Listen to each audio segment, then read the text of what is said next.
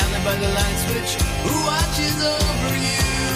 Make a little birdhouse in your soul. Not to put too fine a point on it. Say I'm the only bee in your bonnet. Make a little birdhouse in your soul.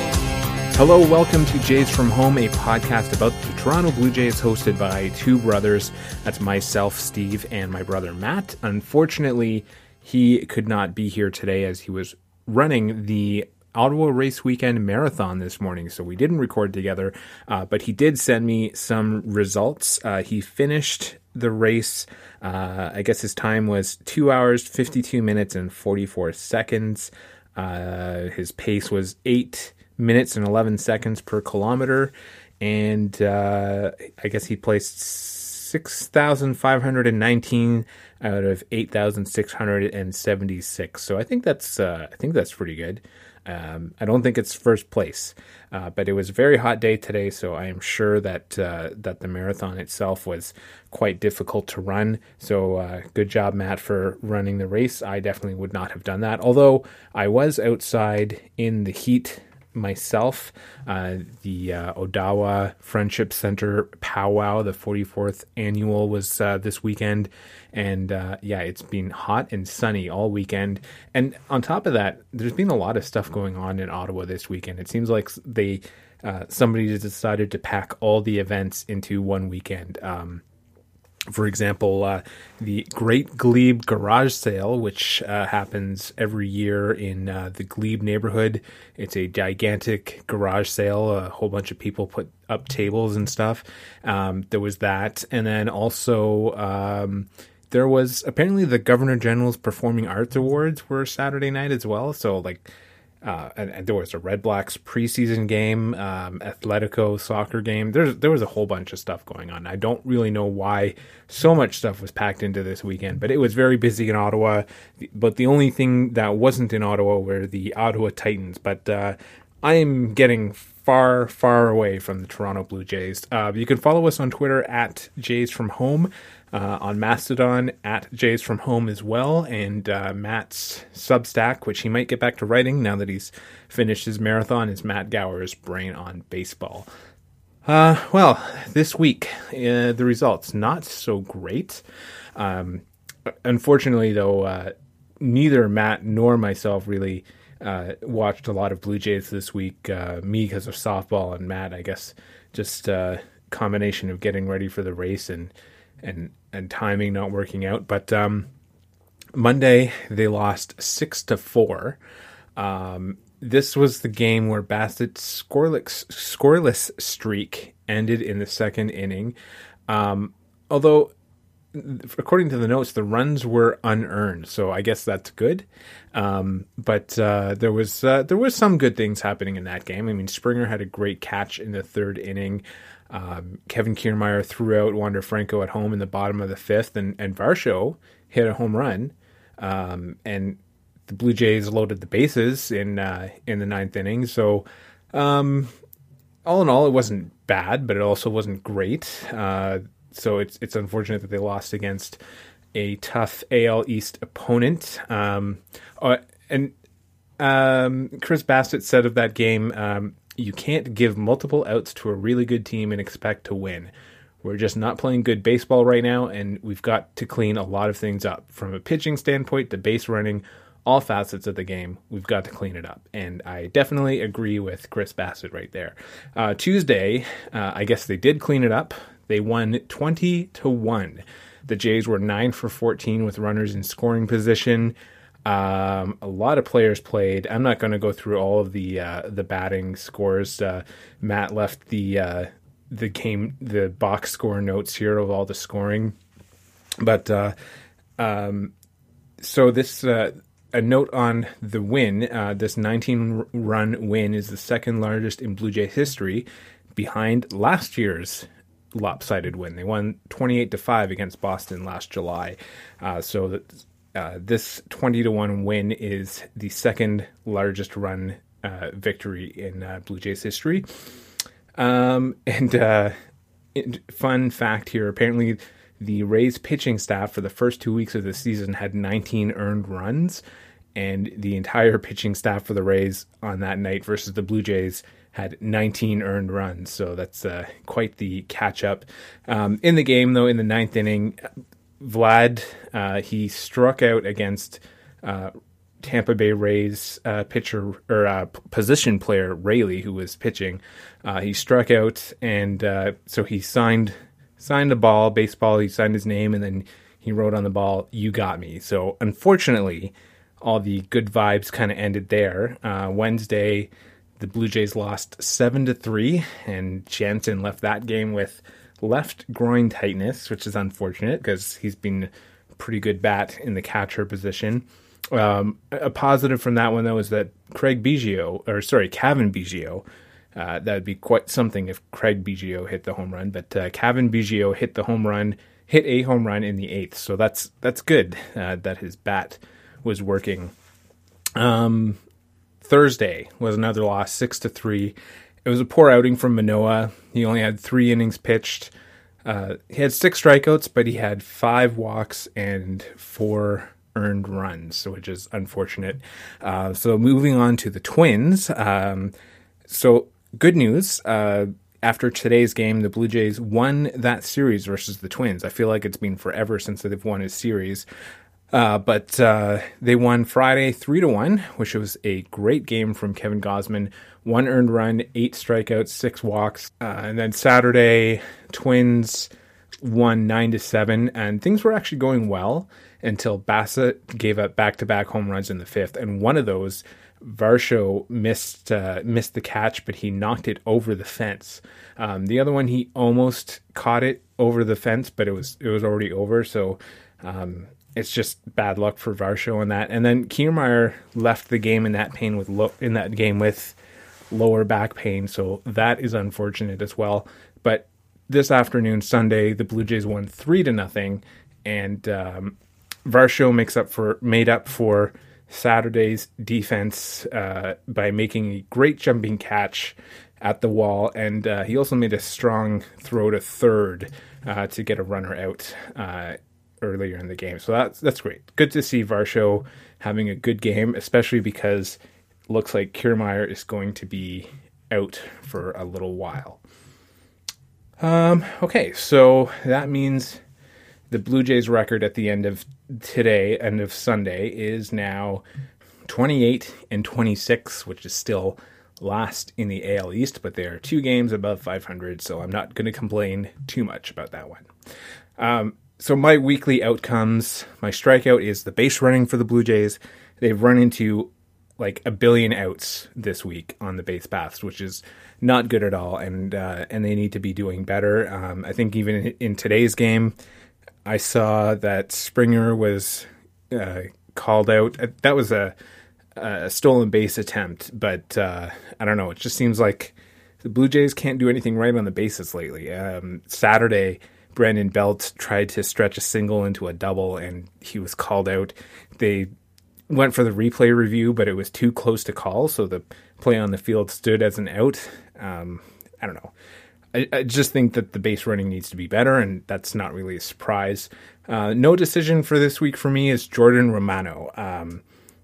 Good example of this is that he closed out the game today, did a great job, but earlier in the week and overall the last 2 weeks, really, he's kind of been not too reliable. I think he gave up a home run this week. Romano just, I don't know, I'm just not confident in his closing abilities lately, but hopefully that's something that can change in the near future. But and that today's game is a good sign of things to come. But I don't know, he doesn't seem super confident in his pitches. That's what I'm getting. And my home run is Bo Bichette, who has been very consistent throughout all of this stuff going on. He's been one of the only players hitting consistently, and he's kind of like the rock in the lineup. So I'm glad that he is still doing very well and hasn't fallen into the same black hole that the rest of the Blue Jays seem to have fallen into. Okay, so some Jays notes. At the beginning of the week, the Blue Jays put Santiago Espinal on the 10-day injured list for a hamstring. And they activated Otto Lopez for the game against the Rays. So that's unfortunate because when Espinal came out of that game on Sunday, I think it was, he had a 3-for-3 game going, and it's too bad that it seemed like maybe he was putting something together and now he's on the injured list. But speaking of players on the injured list, Hyun-Jin Ryu, he's been targeting a return after the All-Star break, and that is July 10 to 13th. So he says that that's his goal right now, and he's set up his schedule accordingly. So hopefully that happens, because I think they showed some pictures and video of Hyun-Jin Ryu, and he looks in like really great shape. So it seems like as part of his rehabilitation, maybe he's just done some extra work to get into some better shape, and hopefully that bodes well for his pitching when he returns. And I think the Blue Jays could definitely use an extra pitcher, an extra good arm this week. And then just to end off with some negative news that fans aren't happy at all with.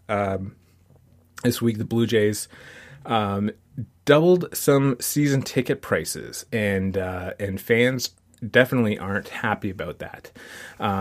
So apparently, one family told the Toronto Star that they'd paid about $15,000 for 2 tickets, but would likely now have to spend more than $137,000 to remain in the third row. Jays officials later clarified that the new layout saw a third row added to the ultra premium in the action section. So equivalent seats for that family, the first row of the next section up, would actually cost $38,000, which is over twice as much. So not good either way. The club clarified things, but that didn't really help them very much. But yeah, this not a good look right now for the Blue Jays being last place in the AL East. But it kind of makes sense. The Jays have a high payroll. They just renovated the Rogers Center, and there's going to be another renovation next offseason, so they kind of have to pay for things a little bit. But it's unfortunate for the optics, and I mean, everything seemed to have been announced quietly, so yeah, not a great look for that. Okay, well, let's look ahead to the Blue Jays schedule in the coming week. They start a series at home against Milwaukee on Tuesday, going until Thursday, and then they leave for New York to face the Mets on Friday, Saturday, Sunday. So I think that's going to be a fairly tough week. I don't really know too much about the Mets. Matt would have to answer this one, but I'm pretty sure the Brewers are playing pretty well right now, and I think Rowdy Tellez specifically, former Blue Jay, has been lighting things up quite a bit. Just do a quick check-in with our B teams. Cleveland is 23-29, third in the AL Central, and Seattle is 28-25, third in the AL West. So, Matt, I would just like to say that Seattle is clearly doing better than Cleveland right now. Cleveland under 500, whereas Seattle is over 500, but it is kind of funny that both teams are third in their division. But, you know, what can you do? It's just like the Blue Jays are over 500, but they're last in the division. It's not too much you can do about that. In other MLB news, just to finish things off, apparently the Baltimore Orioles had their City Connect jerseys released. Matt sent this to me. He likes the jerseys from what I recall him saying, but I'm not really a fan. So just to describe them, if you haven't seen them yet, it is a black jersey with the text Baltimore across the front. This Baltimore wordmark is inspired by the Globe-style posters from the Globe collection and press at the Maryland Institution of Art. And then on the sleeves and collars, they have a multicolored interior design represents the neighborhoods that shape Baltimore. There's a scripted B logo worn as the sleeve patch, and on front cap taken from the Orioles road jersey logo. And there is a tag, "You can't clip these wings," penned by Baltimore poet Kondwani Fidel. So they're not bad jerseys, but they're not my favorite. They seem kind of plain to me, other than the dash of color added to them. I wish that they would be a little bit more. And I mentioned the Brewers being the Blue Jays' opponent next week. Apparently, the Major League Baseball has pressured the Brewers to make $448 million in repairs to the American Family Field. A little bit about that is that so the MLB is trying to put pressure on Wisconsin legislature to approve these renovations, because what I didn't realize is that this is a publicly owned ballpark, so it's not so easy to just fund the renovations. The Brewers apparently detailed the upgrades that they needed, but local officials, the club, the league, they're all still in discussion. They need to approve things. I guess there hasn't been any major upgrades or repairs since the ballpark opened in 2001. So that's something still ongoing. It's too bad that that kind of thing is going on still, but hopefully the repairs can be made, and I think it's a nice ballpark from what I recall seeing. So hopefully something happens with that. But the MLB is trying to put pressure on local legislature to get that pushed through. And some good news. Last week we talked about the Dodgers kicking out the Sisters of Perpetual Indulgence from their Pride Night on June 16th. Well, apparently they have welcomed them back. So that is some good news to finish off our look at Major League Baseball news. I have a quick Ottawa Titans check-in before we get to Matt's interview with Dr. Paul Semendinger. The Titans are not having a good season. They are 5-10, 3-7 in their last 10 games. They lost their series against the Miners. They won on Tuesday, but then they lost a doubleheader on Thursday. But the story behind that is that the doubleheader was as a result of some power issues, which forced the rescheduling of the game to a doubleheader starting at 11 a.m. on a Thursday. This was after a major power breakdown. And so it was still unresolved Thursday morning. So that basically they had to play a morning and afternoon doubleheader, and you can imagine already hard enough to get fans to come out to a small market team like the Frontier League. I'm sure they played to no fans at all on Thursday morning, which is unfortunate. But hopefully they can get that fixed up coming in the next couple of weeks or so, because I think the Titans are coming back this week home. But other than that, they were on the road in New Jersey. They lost that series as well. But the news is that they played in Hinchcliffe Stadium, which is really cool. The story behind this is that Hinchcliffe Stadium, for the first time in 26 years, has reopened. It's one of the last surviving Negro League parks. It just underwent a $103 million renovation and is now home to the New Jersey Jackals. So Ottawa just played a series at Hinchcliffe Stadium. So that's really cool.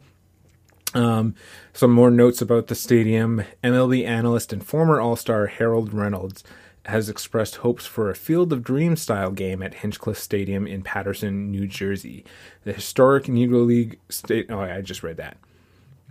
So yeah, hopefully that would actually be really cool if they could do a Field of Dreams game in at that stadium in New Jersey, and that would I would hope that it also leads to some more interest in the Frontier League. That would be good news for the Jackals. Well, I'm not really sure what their attendance is like. I think it's probably a lot better than Ottawa's, but that's really cool to see them in a historic stadium that just got some renovations.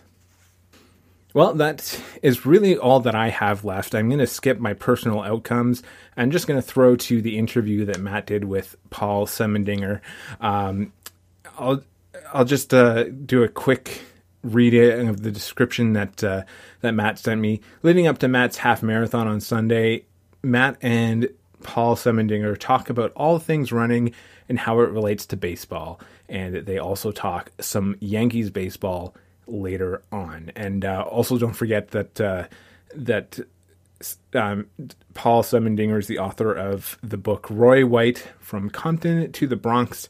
And you can check out the link in the show notes to that book. I'm not going to stump Matt on this music in this break today. Thanks for listening. Hope you enjoy the interview, and we'll see you next week when Matt and I should both be back. It's a death trap. It's a suicide rap. We gotta get out while we're young.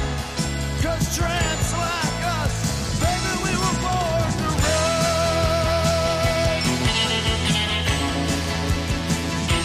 Yes, girl, we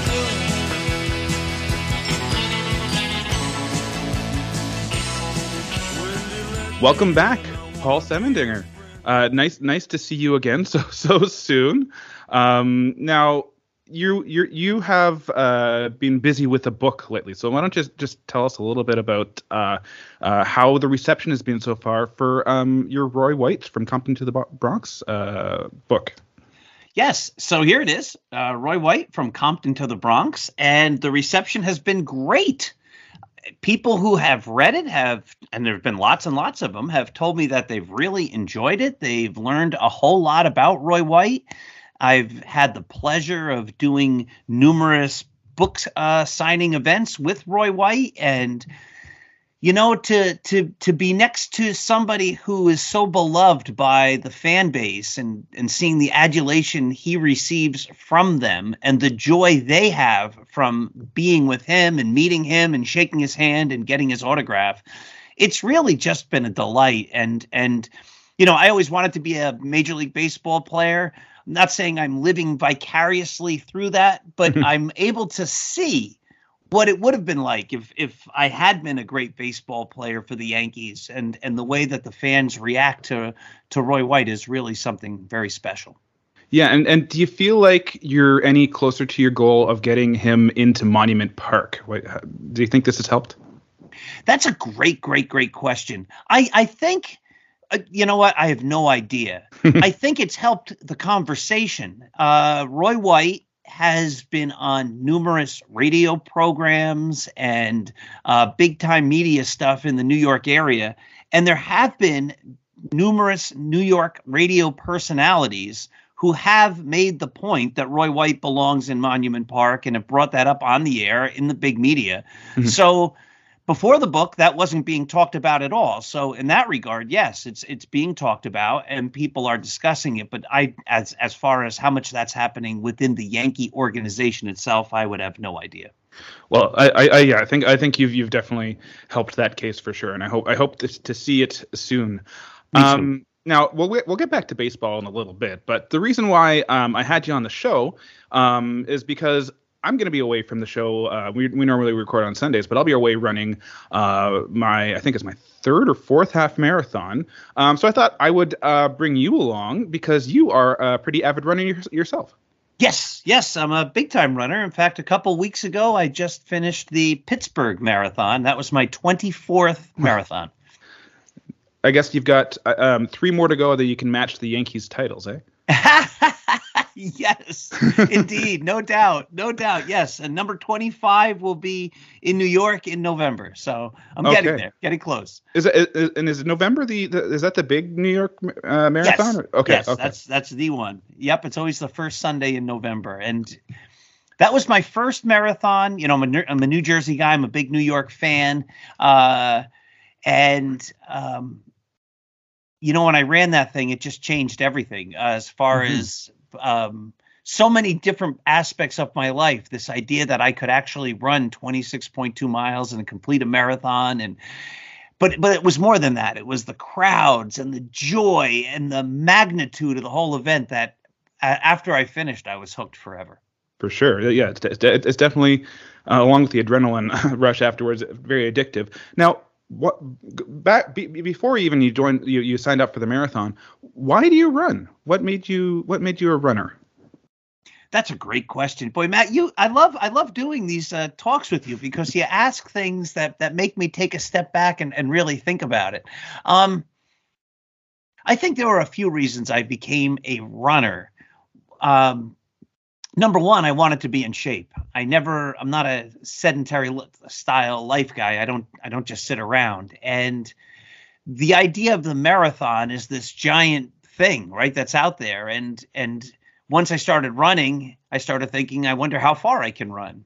And I had a friend who since passed away, a family friend, and he was a marathoner, and he had run 2 marathons. And one day I went out and I ran 10 miles, and I was all happy. And he came over and I said, hey, I just ran 10 miles. And he goes, if you did 10 miles, you could run a marathon. I'm like, what are you talking about? It's impossible. But, it's just the whole idea of getting into shape. And I have to say also, this is probably immature, but, my favorite movies of all time were the Rocky movies. And as he gets into shape, he runs. And so I'm always been inspired by Rocky, and he runs. And maybe that's something that helped get me started, too. Yeah, no, I was never able to kind of get into that mindset of running until I was into my 30s. I guess probably being a smoker in my 20s didn't help that at all. But it's been a lifelong goal to start running, and I didn't do it until I was in my 30s, and it's been a good 10-year run of getting lots of steps in for sure. No doubt. Yeah. Now you wrote a really interesting blog post about the Pittsburgh Marathon. What was it like running that marathon with your son? It was the best. That was the first time I've run a couple halves with my son named Alex. We've done 5Ks and 5 milers with my youngest son, Ethan, but I've never run a marathon with any of my 3 boys. And so I ran this one with my oldest son, Ryan. It was his 3rd marathon. It was his second big marathon. We did a small one a couple of months ago as a training run. He did the whole thing. I didn't go the whole distance, but that was his second full marathon down at the Jersey Shore. But it was awesome because we spent the weekend. We went to Pittsburgh. We toured Pittsburgh. We went to a Pirates game. Jays game. Against the Blue Jays. That is correct. Yeah. And it was just fantastic. And the best part was we ran probably the first 10 miles together. And I was right with them, stride for stride. Pittsburgh's a tough, hilly marathon in the second half. It is brutal. I've driven through there before. It's yeah. There's a hill at mile 12 or 13 that I'm trying to block out of my memory. That's steeper than Mount Everest, I'm sure. Sir Edmund Hillary wouldn't have been able to climb that hill. And anyway, at one point, I knew I couldn't maintain that pace with Ryan, so I sent him on. I said, "Go, man, just go," and he went. And after I finished, my favorite part of the whole race was it was a tough second half. I was miserable at times and was basically quitting the sport forever in my mind numerous times. And then it started raining right at the finish. So that just made the whole thing more miserable. But I got my medal, and then I had to figure out, all right, now I've got to somehow walk back to the hotel. And I come out of the chute, where they have the runners going through that chute area. And there was Ryan standing there, and he came up to me and gave me a big hug, and it was just great. Yeah, that must be a really great feeling. My sons are a little too young, 5 and 3, to run the marathon with me. But I'm at this point, parenting is just a marathon for me. It is, no doubt. Yeah. Now, like you said, with all the hills, it sounded like a pretty grueling route. Was it one of the more challenging marathons that you've ever done? Without a doubt, it was definitely one of the more challenging marathons I've ever done. That second half and that hill, I'm telling you, were tough, and it was just relentless. It didn't stop. The hills just kept coming and coming. And I did the first half really fast, but I kept saying to Ryan as we were running, I don't feel like I'm pushing myself too hard. And he's like, no, we're at a good clip. We're just doing fine. We've done a lot of training runs together. We've run a lot together. But that second half just beat me to shreds. So yeah, one of the toughest ever. I'll tell you something funny. This you might get a kick out of. So the Pittsburgh Marathon sent a survey to all the runners, I guess a week after the race or so, and so rate us on a scale of 1 to 10. So did you like the race? 10. Was the organization good? 10. Were the water stops good? 10. How was the expo? 10. Everything. I give them 10s. It was great. Would you run it again? 1. I'm sure I messed up their whole system there. Yeah, the algorithm is angry now. Yes, absolutely. Yeah, no. I think it's good that they waited a week to send out the survey, because I think the answers would have turned out a lot different if they were like right after the survey, the race. Absolutely. Yeah. Now you mentioned that you wanted to quit racing forever numerous times over that run. Was that the first time those thoughts have ever like come up for you, or does it happen with every race? It doesn't happen with every race. It's happened before. There have been times I've said, this is just ridiculous. I'm not doing this anymore. But the difference this time was I was convinced I was done. I'm now in my mid 50s. Like you, I didn't really start running distances until I was in my 30s. I didn't run in high school or anything like that. Mm-hmm. So T.S. Eliot has this quote: only those who risk going too far can find out how far they can go. And I've used that as like a motivation. That's always been something that inspired me. I can go further. And that second half in Pittsburgh, I said that quote in my head and I went, I found out. I found out how far I can go. This is it. I'm done. So I kept going, but I was figuring that was it. Sorry. Yeah, no, I was wondering about that quote too, because was it something it sounds like it's something that you brought with you as kind of like your motivational kind of mantra. Yes. In fact, early on in my marathon career, I used to carry a little card. I made a little index card and I wrote lots of different quotes on it, mm-hmm. and I would carry it with me. I hadn't done that in a while, and I didn't do it on this race, but there are lots of running quotes that are firmly ingrained in my head that I go to and when I try to dig deep and get through tough patches. For sure. Yeah. Like for me, running just just makes, I know that if I can keep running, I can take that extra hour trying to get the kids to sleep in the middle of the night. So it all comes together. It all comes full circle in the end. Now, with that card, it almost sounds like when the baseball players bring out their positioning with for on the field. So for me, you make marathon running kind of sound similar to a pitcher standing out there all alone on the mound, kind of gutting it out with just facing one more batter trying to stay in the game. Are there any other similarities that you find between running and baseball? You make a great point about the pitcher being on the mound. As you know, I still play baseball. And so I was pitching just the other night and we were winning. It was the 4th inning. I like to pride myself. I'm a marathoner, right? I could go 9. I got it in me. But I pitched 6 on Sunday, and then this was Tuesday night. So I had 1 day rest.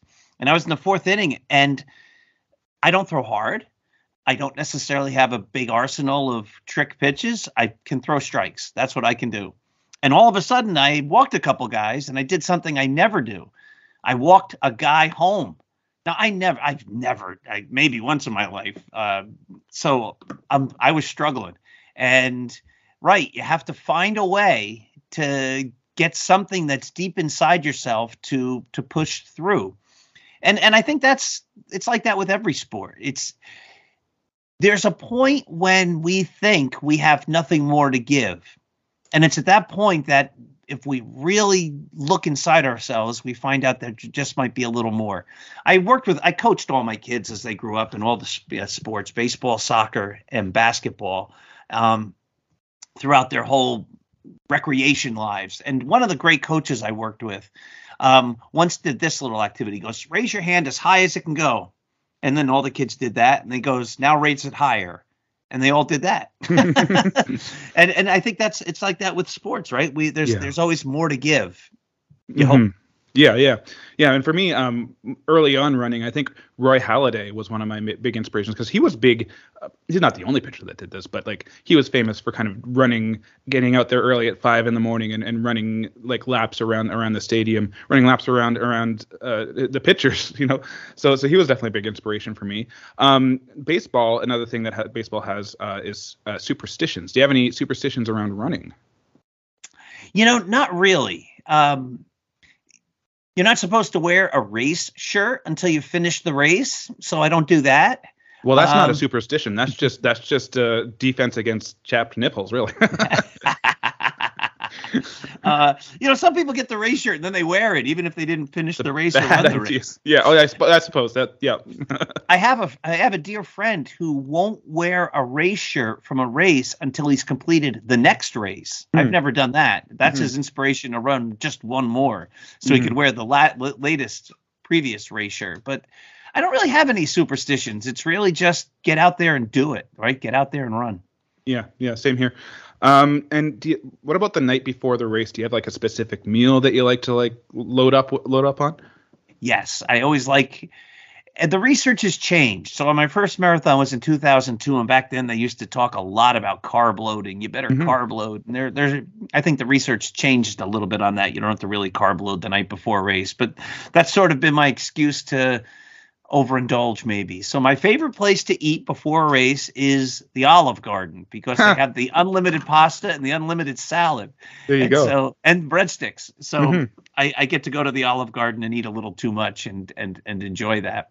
There wasn't an Olive Garden in walking distance in Pittsburgh, so we went to a pizza parlor, got a couple of slices of pizza and some spaghetti, and that had to do for us. For sure. Now, I imagine you got to did you get to run across the Roberto Clemente Bridge? Was that part of the race? No. I guess because of the game, maybe that was closed down. Now, the Roberto Clemente Bridge was closed the whole weekend we were there. I don't know why. I think they were painting it, maybe. Oh, okay. But none of those 3 yellow bridges are part of the race. Oh, that's a shame. It is a shame. I have to be honest. The first time I ran New York, I was surprised that the Brooklyn Bridge isn't part of the New York City Marathon. I mean, it's so iconic, but you don't run over the Brooklyn Bridge. I see. Now, and how was your experience? You said you were at the Jays Pirates game the night before. How was your experience with that? I loved it. In fact, I wrote an article for the Internet Baseball Writers Association. I'll put it on my blog one of these days when I need to fill a time slot. But comparing PNC Park to Yankee Stadium and just saying what a great experience it was at PNC Park. I'm a Yankee fan, obviously, love the Yankees. And I don't necessarily love Yankee Stadium as much as I wish I did. PNC Park was sort of what I wish Yankee Stadium was. It was such a great place to watch a game. The sight lines were beautiful. It wasn't overly loud. I took my cousin from Virginia to a Yankee game last summer, and he sat right next to me, and we couldn't barely talk. He would say stuff. I'd say, "What?" Because the stadium's just it's like every second they have to have something loud playing over the PA system. It's too much. And PNC Park, they allowed the game there was noise. There was dun dun dun dun and all that kind of stuff, but it wasn't constant. They allowed the game to be the focus, not the scoreboard in center field. Yeah, no, I've heard that about Yankee Stadium, that the new Yankee Stadium, that is pretty loud. And yeah, I've been to PNC before a while ago, and yeah, it's my favorite ballpark that I've been to out of all of them. It's got the great backdrop, and when I was there, we got to walk. Actually, we walked across Roberto Clemente Bridge to get to the game, so they awesome. Had that open. Yeah, it was amazing.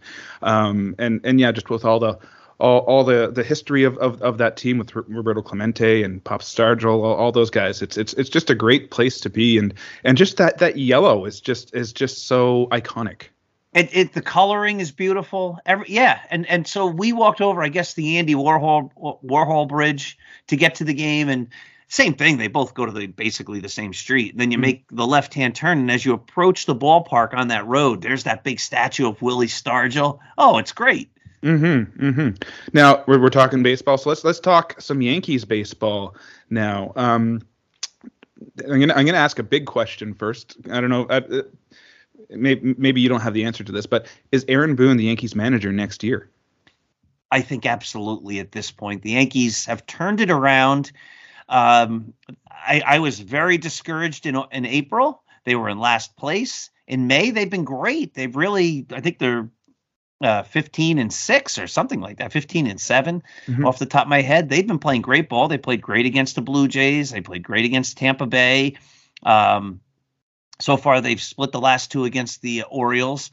So somewhere late April, early May, somebody asked Hal Steinbrenner, is Aaron Boone your manager if the Yankees have a bad year? And he says, Aaron Boone is my manager. And the Yankees just re-upped with him, so I can't foresee them firing him. Okay, no, I thought maybe he was in his last year of his contract, but he has signed an extension. Yes. Okay.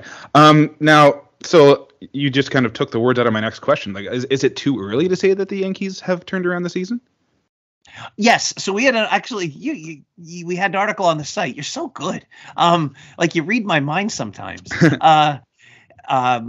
Every Tuesday we run an article called the Tuesday Discussion, and I send a question to all our writers, and then they write in just a quick little answer to something. And I wrote, like, have the Yankees turn the corner? And it was interesting to see how everybody was viewing it. My position is, it seems like they did. You can make arguments that they did. They're playing great baseball right now.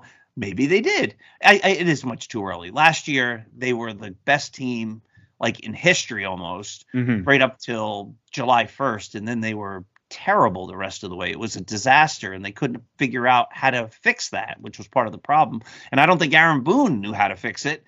I don't think he's the world's greatest manager. He wins a lot of games during the regular season. He does not win a lot of games in the postseason. The Yankees' postseason success with Aaron Boone hasn't been great. Now, some people argue that it's the result of a small sample size. It's a crapshoot. Anything can happen in a small series. But when anything happens year after year, there has to be another answer. Yeah, for sure. I think one of the big answers or even questions is about that starting rotation.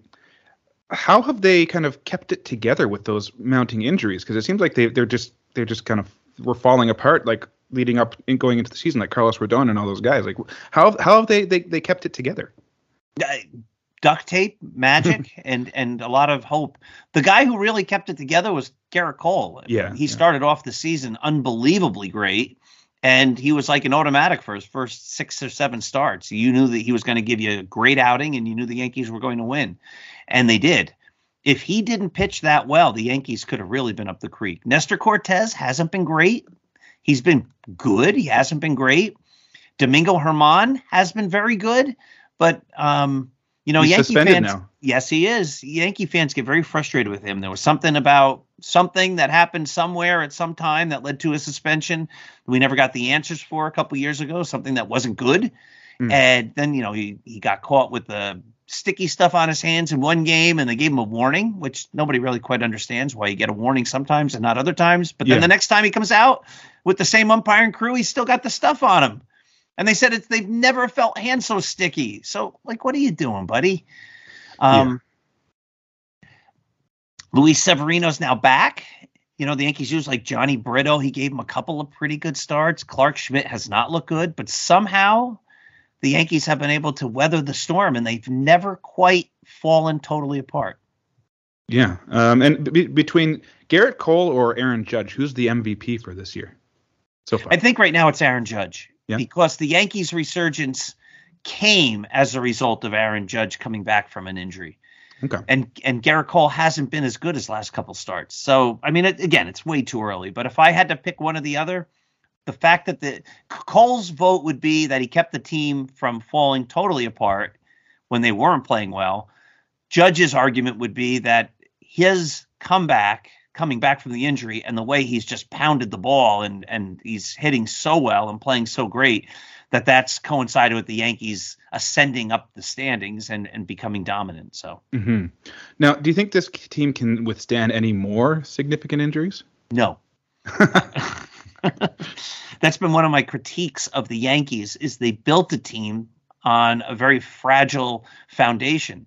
There's a lot of guys on the team who get injured a lot. And, like, this is a common debate I've had with a lot of Yankee fans. The one line of thinking is, well, we'd be better if we didn't have all these injuries. The other line of thinking is, well, how come we have all these injuries? Like, what were the players? Who were the players the Yankees signed and brought in to build around? And a guy like Harrison Bader is amazing. I mean, he is really something else when he plays, but he never plays. They traded him. He was injured when they traded for him. Yeah, for a month. I mean, a month and a half. I never understood that trade. Now he's doing so well that makes you say, like, well, they saw how good he can be. And if he can stay healthy, then that's great. But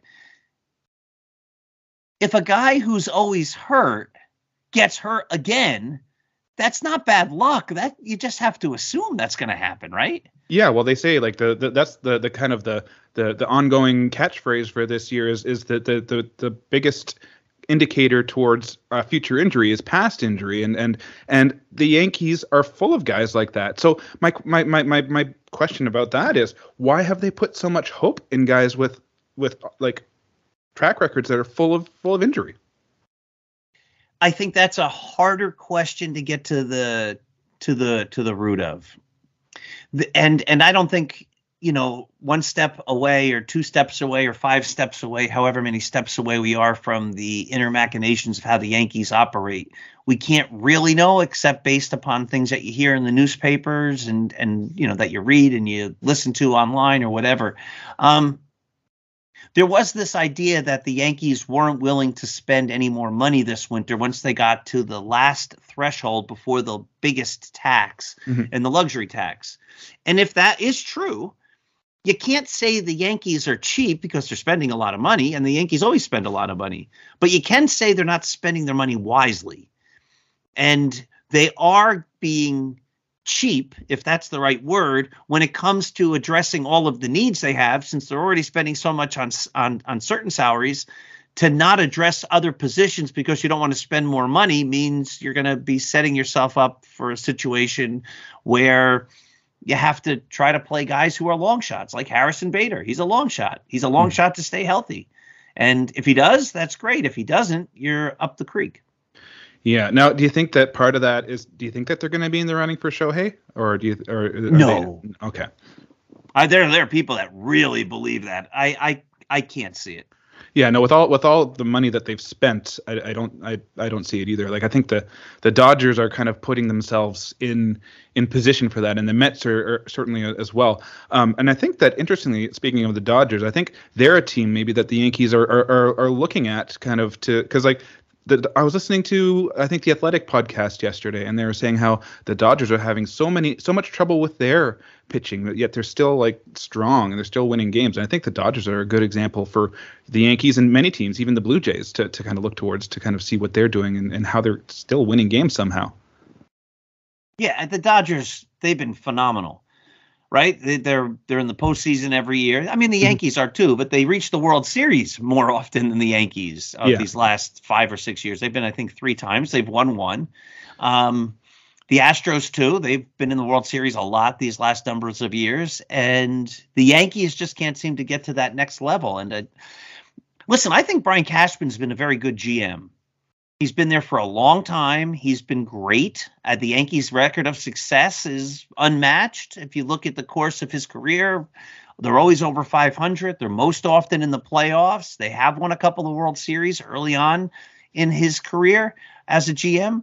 But I also think there comes a point in time when, even if you're great at something, maybe the organization needs a different view, a different perspective. Sometimes you get blind to things, and there is the argument. I mean, we believe this in our political system. You're only allowed to be president, good or bad, for 2 terms, right? So there is this sense like we don't want you in a position for too long because maybe you get stale there. Maybe there's reasons that change is necessary, and that doesn't mean that Brian Cashman's not a great GM. That doesn't mean he can't help the team, but maybe he's blind to certain things. Maybe it's time for the Yankees to get some other perspectives in there that help them make the next step forward and get over that hump and reach the World Series. Yeah, now that you kind of mentioned that, it is a bit surprising that he's still kind of got that GM title. Like is he president as well, or?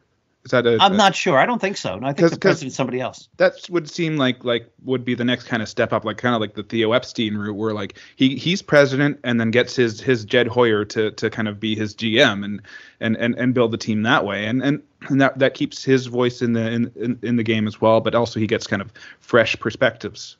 I agree. Now the Yankees brought in a couple of guys. Who they bring in? They brought in Omar Minaya and Brian Sabian over the winter, 2 very successful GMs to give other perspectives to Brian Cashman, hopefully. Yeah, so, we talked about that in the last interview. And like you said, like it definitely, like not hearing yes all the time is something that can be very valuable thing to hear. I agree. I was a principal for 24 years and loved it. And everybody tells me I did a great job and it was wonderful. Worked for lots of different other leaders. And I've seen some leaders who don't want people to disagree with them. But I was taught early on when I was a vice principal, hire the best people. In fact, the principal said, hire people better than you. Mm-hmm. Now, it's going to make your job harder because those people are going to challenge you because they are going to be hardworking, great people who are committed, but it's going to make you a better principal. And I always found that the teachers at my most recent school, the best ones were the ones who said, hey, do you have a minute? Sure. Then they'd come into my office and they'd close the door behind them and they'd sit down and then I'd be like, uh-oh. And you don't want to hear that. My goodness, I wanted everybody every day to say, you are the greatest who ever lived. Nobody could be better than you. But that's not realistic. What was important and what really worked was when they'd say, you know what? You didn't really do a good job on this thing here. And this is something we need to fix. How can we fix it? People are upset about X, Y, or Z. And you learn not to take that personally. You learn that that's part of being a leader, and that's part of how a quality organization works. A great organization doesn't work. Everybody just goes, yes, yes, yes, you're great, whatever you say. Yeah, for sure. I agree with that. Now, do you think that the Rays can be caught for the division lead? I do. They got off to such a great start. They've come back to earth a little bit. Again, it's early. The Yankees were so great last year, and they proved that you could get off to a great start and basically get caught. So yeah, and they're having some arm troubles too, I think. And what about the Orioles? Are they for real? Like, are they going to come back to earth, or are they just going to be that really tough team to beat the whole year? My impression of the Orioles heading into this year is I seem to have this belief. I've never put it to the test, but it's just sort of like, it feels like I'm right about this, that a team like the Orioles that comes out of nowhere like last year and is really good usually regresses that next year before they get better again. So I've actually been surprised that the Orioles have been this good. So maybe they're going to be tough all year long. It looks like they will be. It looks like they have a really good foundation. But the fact that they've been this tough so far has surprised me. Yeah, I guess in hindsight, they didn't really make any moves in the offseason. So that was kind of what made me think, they're not going to be so great. But the moves they did make, now that we're looking at it from the big picture, is that, they've brought up Grayson Rodriguez and Gunnar Henderson and their shortstop, what's his name? he's having a career year, and Adley Rutschman is having an MVP type season. So these guys, they've brought in guys from within instead of bringing in, like, people were saying that they should have maybe taken a run at Carlos Rodon and guys like that. But they've just done everything from within their own organization. And, that's part of the way the Orioles used to operate, right? They used to have a great organization. They had so many great pitchers and so many great players. So you think about the great Orioles, most of them were homegrown. A whole bunch of them, Eddie Murray, Jim Palmer, Cal Ripken Jr. You just go down the list. They made some great trades, too. They brought in guys like Ken Singleton or, a lot of guys they got from the Yankees there in that late 70s group, Tippy Martinez and Scotty McGregor, Rick Dempsey. A lot of those guys came in a big trade with the Yankees. But for the most part, the Orioles have been a team that really promotes from within.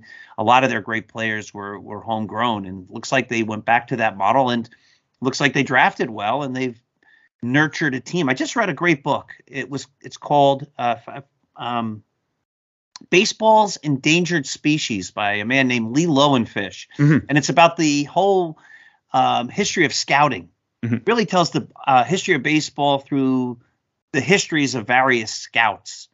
And really, that was the whole idea of many teams, right? We're going to build a foundation on developing one type of quality ball player, or a variety of types of players, I guess. You can't just have one guy who hits one way or whatever, but, like a philosophy, an organizational philosophy. These are the types of players we want, and you're going to promote that through a system.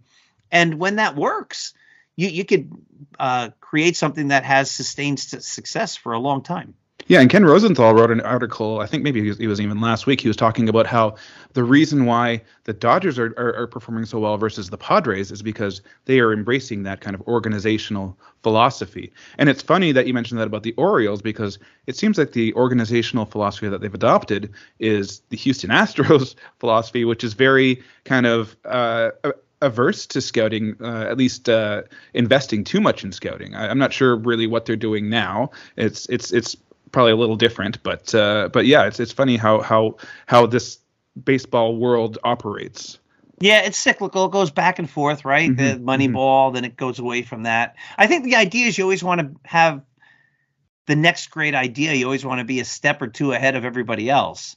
And whether that can come through scouting or analytics or a combination, I would think it would be a combination. If I were running an organization, I would want the brightest minds that understand every aspect of baseball, and we would sit around and we discuss all those things. Yeah, and I understand how using technology as a scouting tool is important for sure, but I don't understand how taking people away from the ballpark, being actually at the ballpark watching in person, unless the only reason is it's a cost saving move, really. Like, you need to have people seeing bodies in action as opposed to just video. Correct. And when you're drafting kids and you're deciding who to sign, I think that's an essential part. You want to see their makeup, right? The history of baseball, the history of sports, the history of everything. There have been.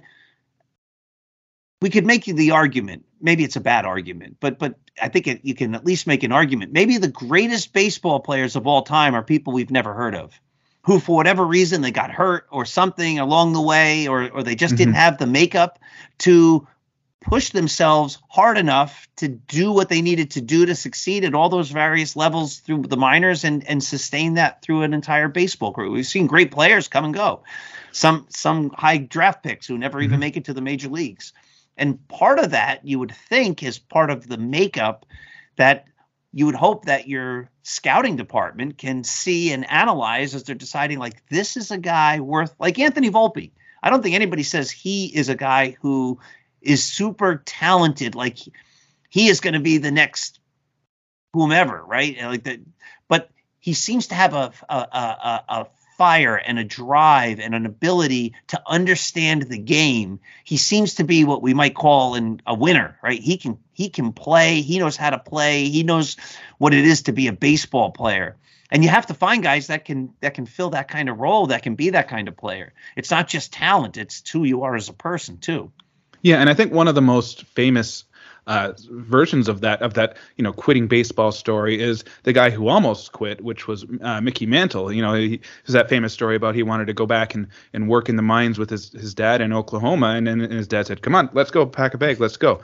And am I wrong in remembering that Roy White had a similar kind of version of that, or am I just making that up in my brain? I don't think Roy White had a situation like that. Okay, where he was ready to quit. No, I could be. I'm just mixing up because he's not, like, Mickey Mantle isn't the only one who wanted. No, to Ron quit. Guidry had a story like that where he called his wife and said that's it. The Yankees sent him back down, and he was driving back to Louisiana, something like that. And he eventually, his wife said, "No, go back," and he gave it one last shot. Yeah, and then he became great. No. You tweeted recently that you're working towards completing a manuscript. Can you tell me a little bit about that project? You know what? Great question. And it goes right back. This is cyclical, goes right back to the top. So I just sent it in. I just sent it to my publisher today. We already have a contract and all that. So I can't divulge too many of the secrets yet because he just got it. But in short, last year, as we talk about running, there was this silly idea I've had for well over a decade. Like, I wonder if I could run every single day for an entire year. Do I have that kind of determination and stick-to-itiveness and ability and focus? And so I did. Last year, I ran every single day for the entire calendar year. And the book really is basically the story of how I did it and what I went through. Yeah, that's just it just blows my mind that you did that. And once it's out, I'm definitely gonna have to get my hands on a copy of that for sure. And speaking of books, the other book that is available now, released early April, is Roy White, From Compton to the Bronx. Everybody should pick that up. It's available Amazon, wherever you get your books, everywhere. Yep. Perfect. So Paul, thanks so much for coming back. And once your new book is out, we'd love to have you back on the show. Matt, I'd love to come on. I can't wait. And good luck in your race. Keep going. Every day we just keep moving forward. That's right. All right. Thanks. Thank you. Have a great day. Looking